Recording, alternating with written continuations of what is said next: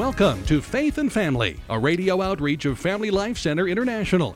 And now from Greenville, South Carolina, here's your host, Steve Wood.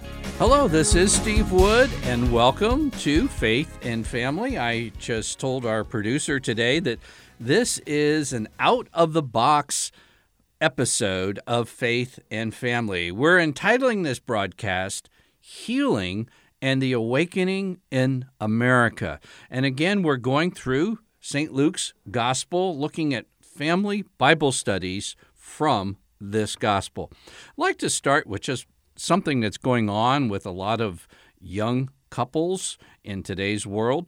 Many childless couples are fearful about the prospect of bringing children into our post-Christian world. Other couples with children are rightfully concerned about what kind of country their children will inherit. The speed at which our culture is rushing towards the cliff edge is giving everyone serious concern. Parents, parents-to-be, grandparents, and then on top of all that, the ongoing scandals in the church are almost too much to bear for concerned Catholics. Now, there have been a stream of books, blogs, and broadcasts over the past several years, and some as recently as a few weeks old, some a few months, some a few years. But there's been blogs, books, and broadcasts on giving advice and how things both in the church and in the culture can be turned around. And some of these list maybe 24 things that need to be done to turn things around. Others might focus on one or two things. Personally, I'm just sharing my personal view, I'm not so sure that things will turn around as easily as some others seem so sure of. I'll be talking about this more in the next episode, but I'm going to take my turn. I'll say, yes, if things do turn around, and I do think they could, because an awakening, a renewal, a great awakening, is basically bringing Christian life back to something that is in a dying stage, so to speak. And the God who rose from the dead can bring life to a church and to a culture. I do believe that. I don't think it's going to happen every time, particularly as we read the Bible and get towards the end times. We're not guaranteed about that.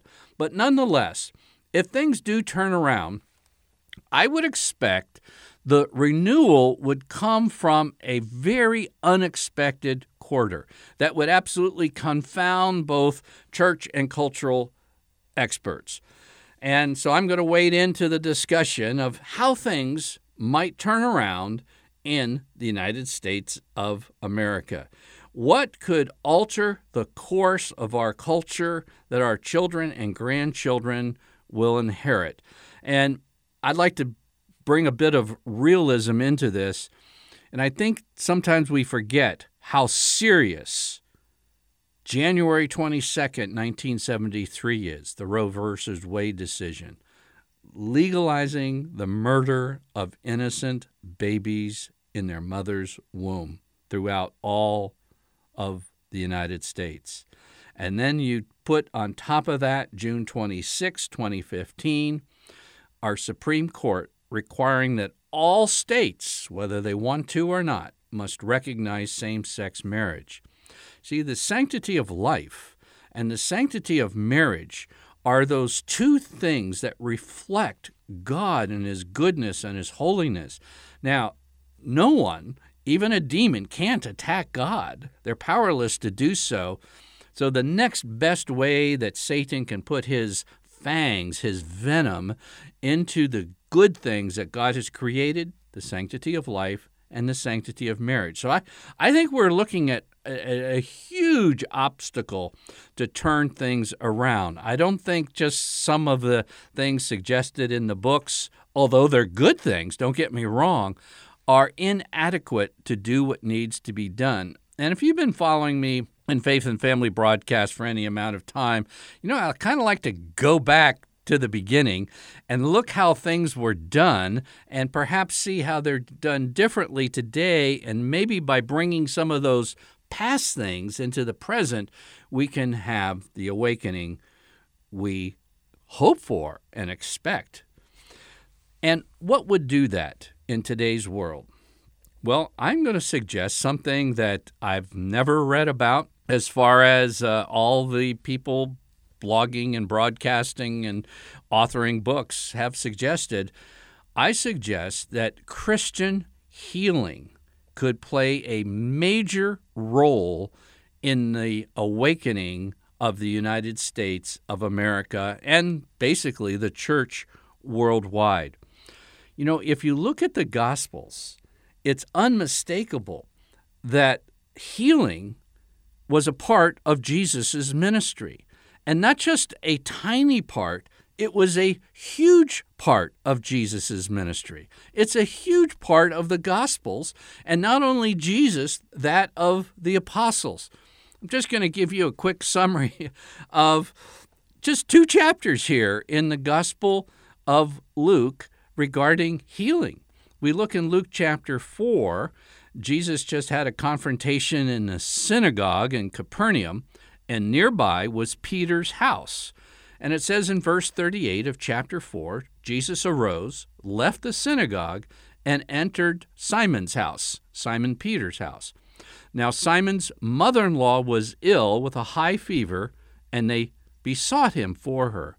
And he stood over her and rebuked the fever, and it left her, and immediately she rose and served them. Right off the bat, in Peter's house. What is Peter's house? Peter's house is called the Catholic Church. This is prefiguring where the church will be. It will be in Peter's house. And I'm not talking about in his individual home, which was near the synagogue in Capernaum, which the archaeologists have discovered. No, it's talking about the Catholic Church. Healing will take place. And then you move on just a little bit in chapter 4, and we find some sunset healings done by Jesus.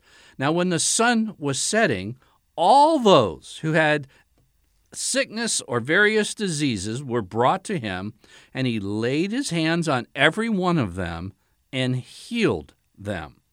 So we find Peter's mother-in-law, all the sick, the word obviously started getting around rather quickly, were brought to Jesus. And then you go to chapter 5 and verse 12, we find a leper was cleansed, a man full of leprosy. This would be like cancerous, like sores all over his body. At that point, to be full of leprosy would be an incurable situation. And of course, Jews were forbidden to touch a leper, and as lepers would come anywhere near someone who was pure and free of leprosy, he would have to shout, "Unclean, unclean, unclean." And of course, Jesus, being Jesus, he stretched out his hand and touched him and saying, "I will be clean." And immediately the leprosy left him. So what was the result? Chapter 5 and verse 15. But so much more the report went abroad concerning him, and great multitudes gathered to hear and to be healed of their infirmities. Just like to say that one more time. Great multitudes gathered to hear and to be healed of their infirmities. Now, Christians of all stripes, Protestants, Catholics, all types of Catholics, all types of Protestants, like to see themselves as continuing the ministry of Jesus in their churches. And as far as I know, all of these will want to continue the teaching of Jesus' sermons, the teachings of Jesus' life, to hear about Jesus. But sometimes that second part of what Jesus did, I'm talking about the balance here, it was not just to hear the word from Jesus, but to hear and to be healed. It was both. And then we find a little later in the same chapter 5, there's a paralytic. This is a guy who was stretched out, and you know the story, it's quite a good one, is that he couldn't walk in, he couldn't stand in line to be healed. So his friends went up to the roof and lowered the man down to Jesus. And it's interesting. It says in verse 20, and when he saw their faith, plural, man, your sins are forgiven you. And, of course, then there's a controversy. The scribes and Pharisees said, what are you doing forgiving sins? And Jesus says, which is easier to say, your sins are forgiven or to be healed?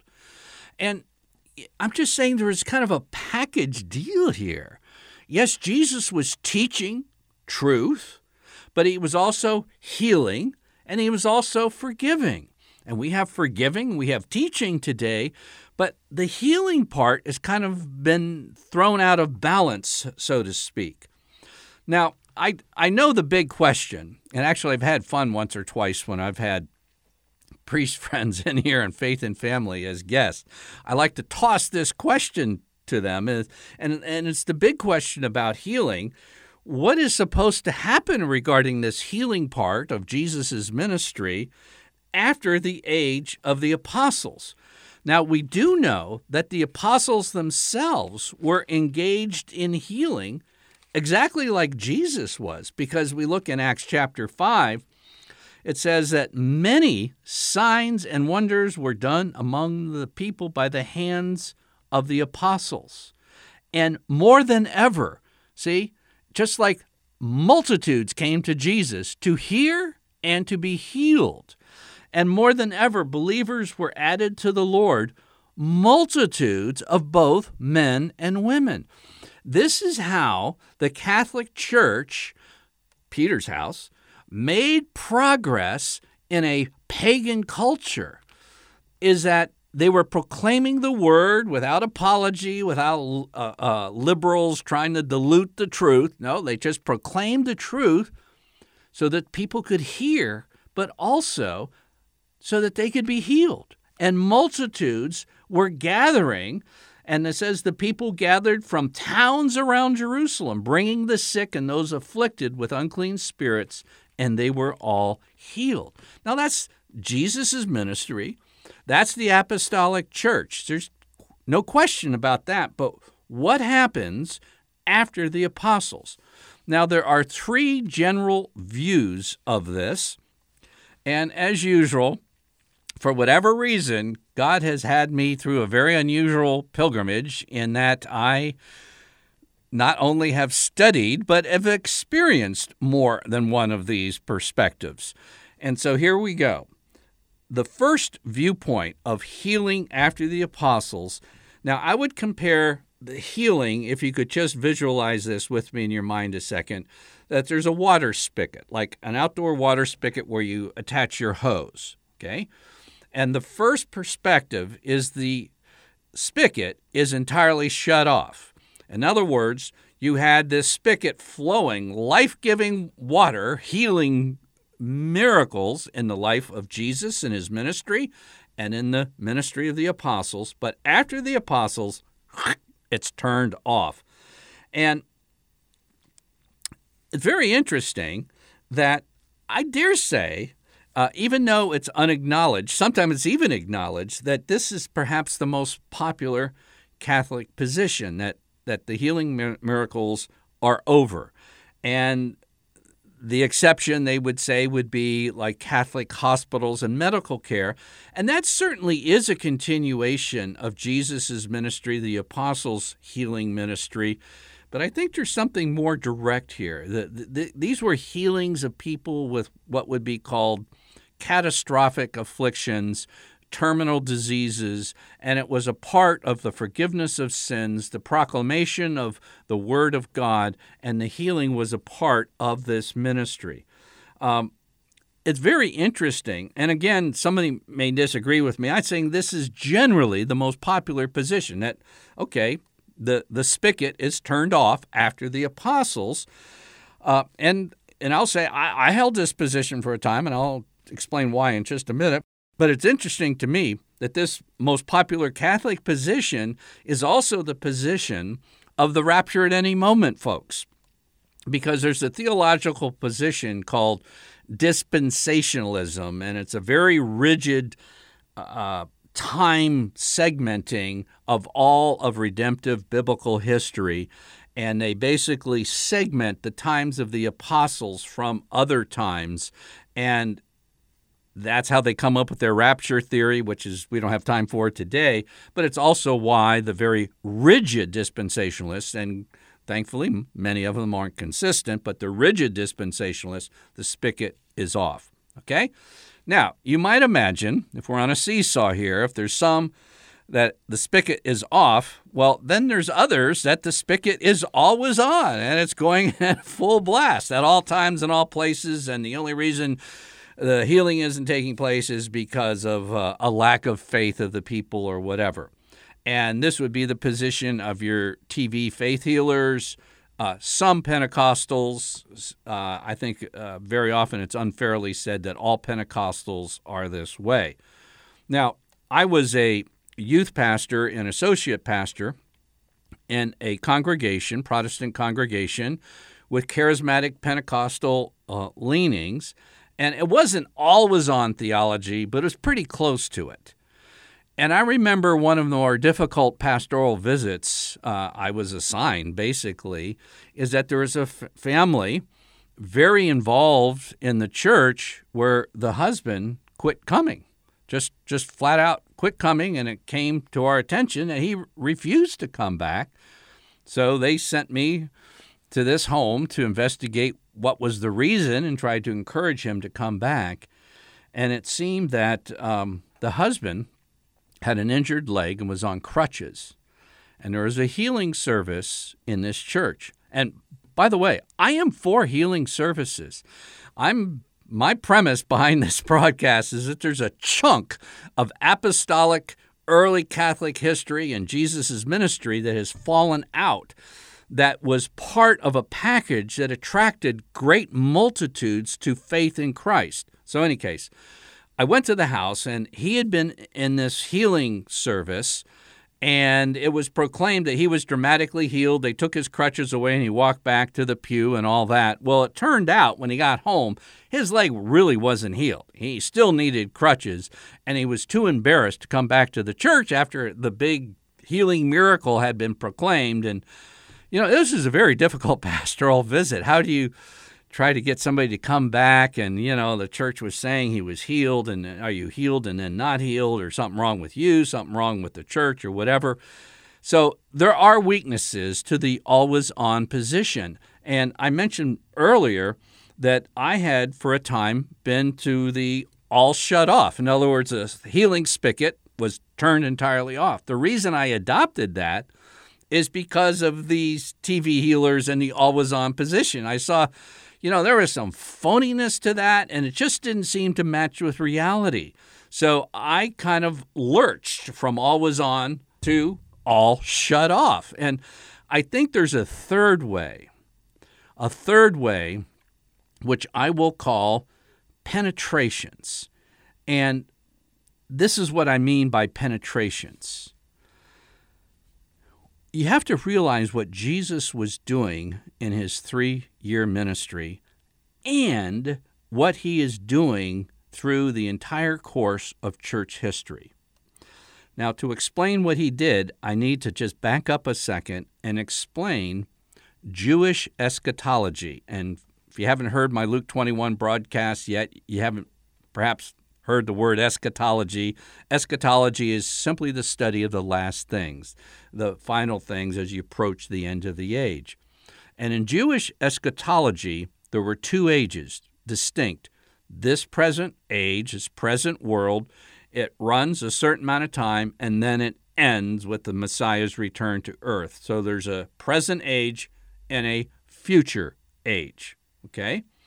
Now, what really kind of shook things up with the coming of Jesus, he proclaimed that the kingdom of God was present with his person. And we also read the kingdom of God, both in scriptures and then explicitly in the Catechism of the Catholic Church, that the Catholic Church is the beginning and progress of that kingdom.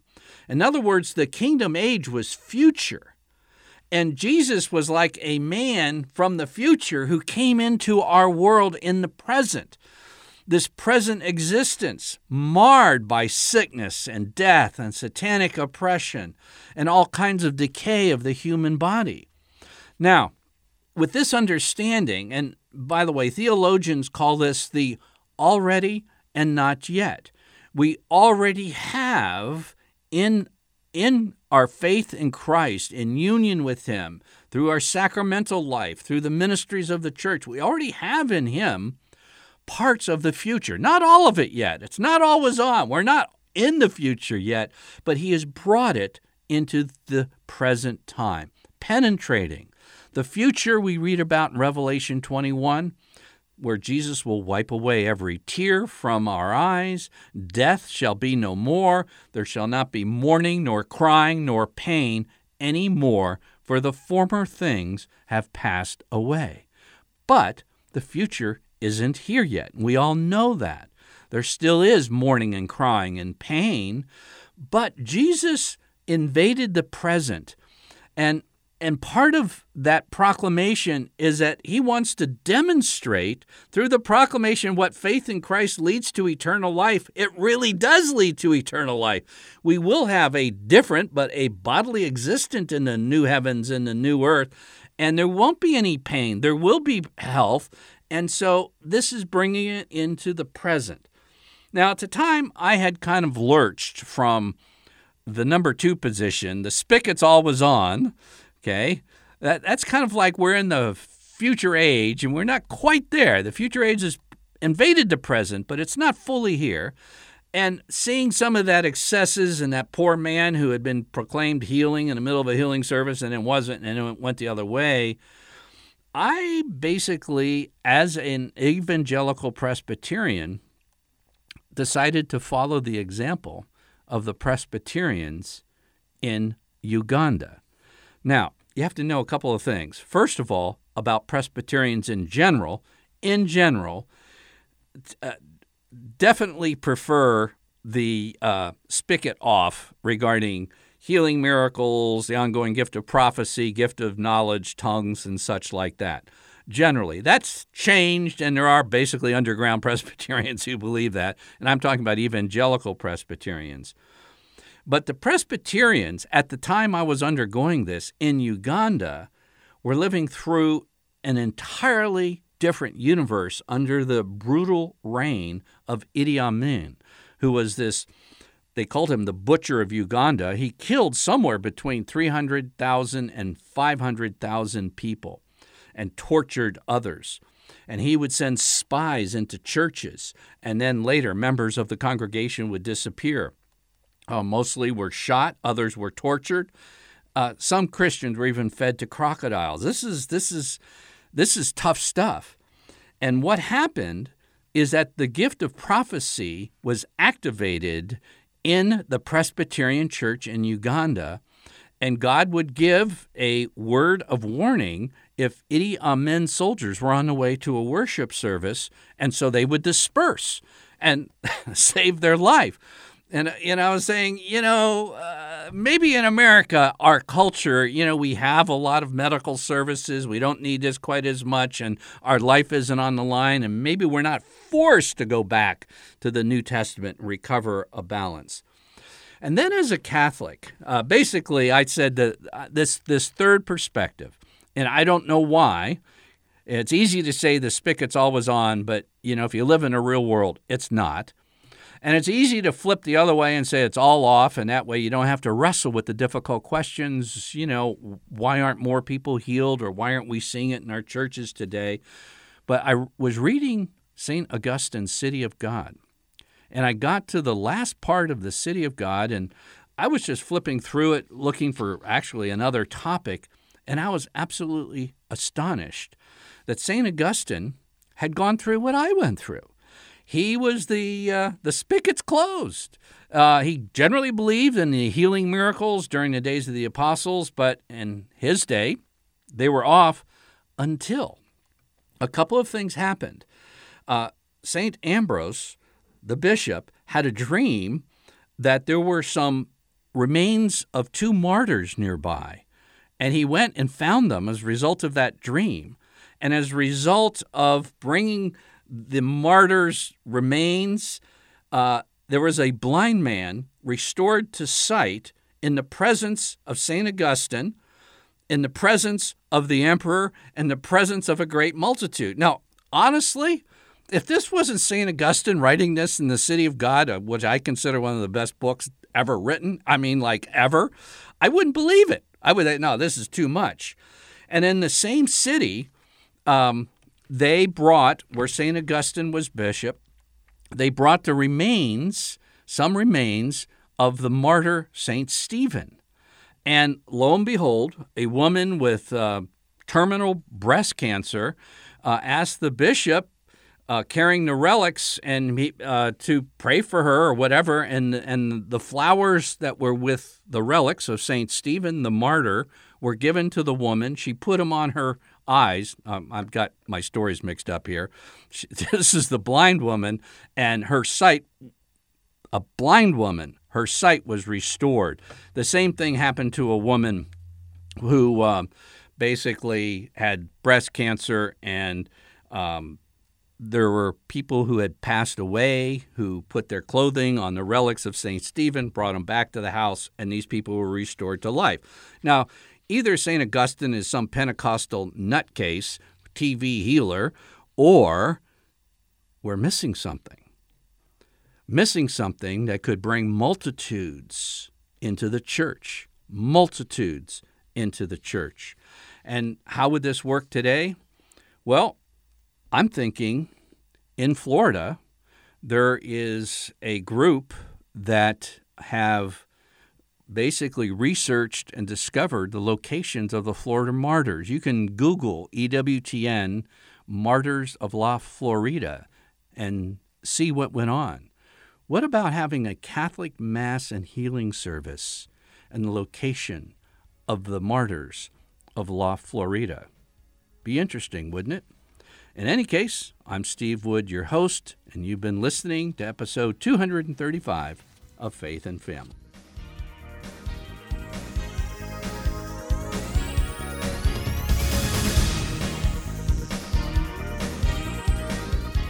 Faith and Family is a radio outreach of Family Life Center International. Visit us online at dads.org to order copies of Faith and Family broadcasts and to learn more about Catholic family life.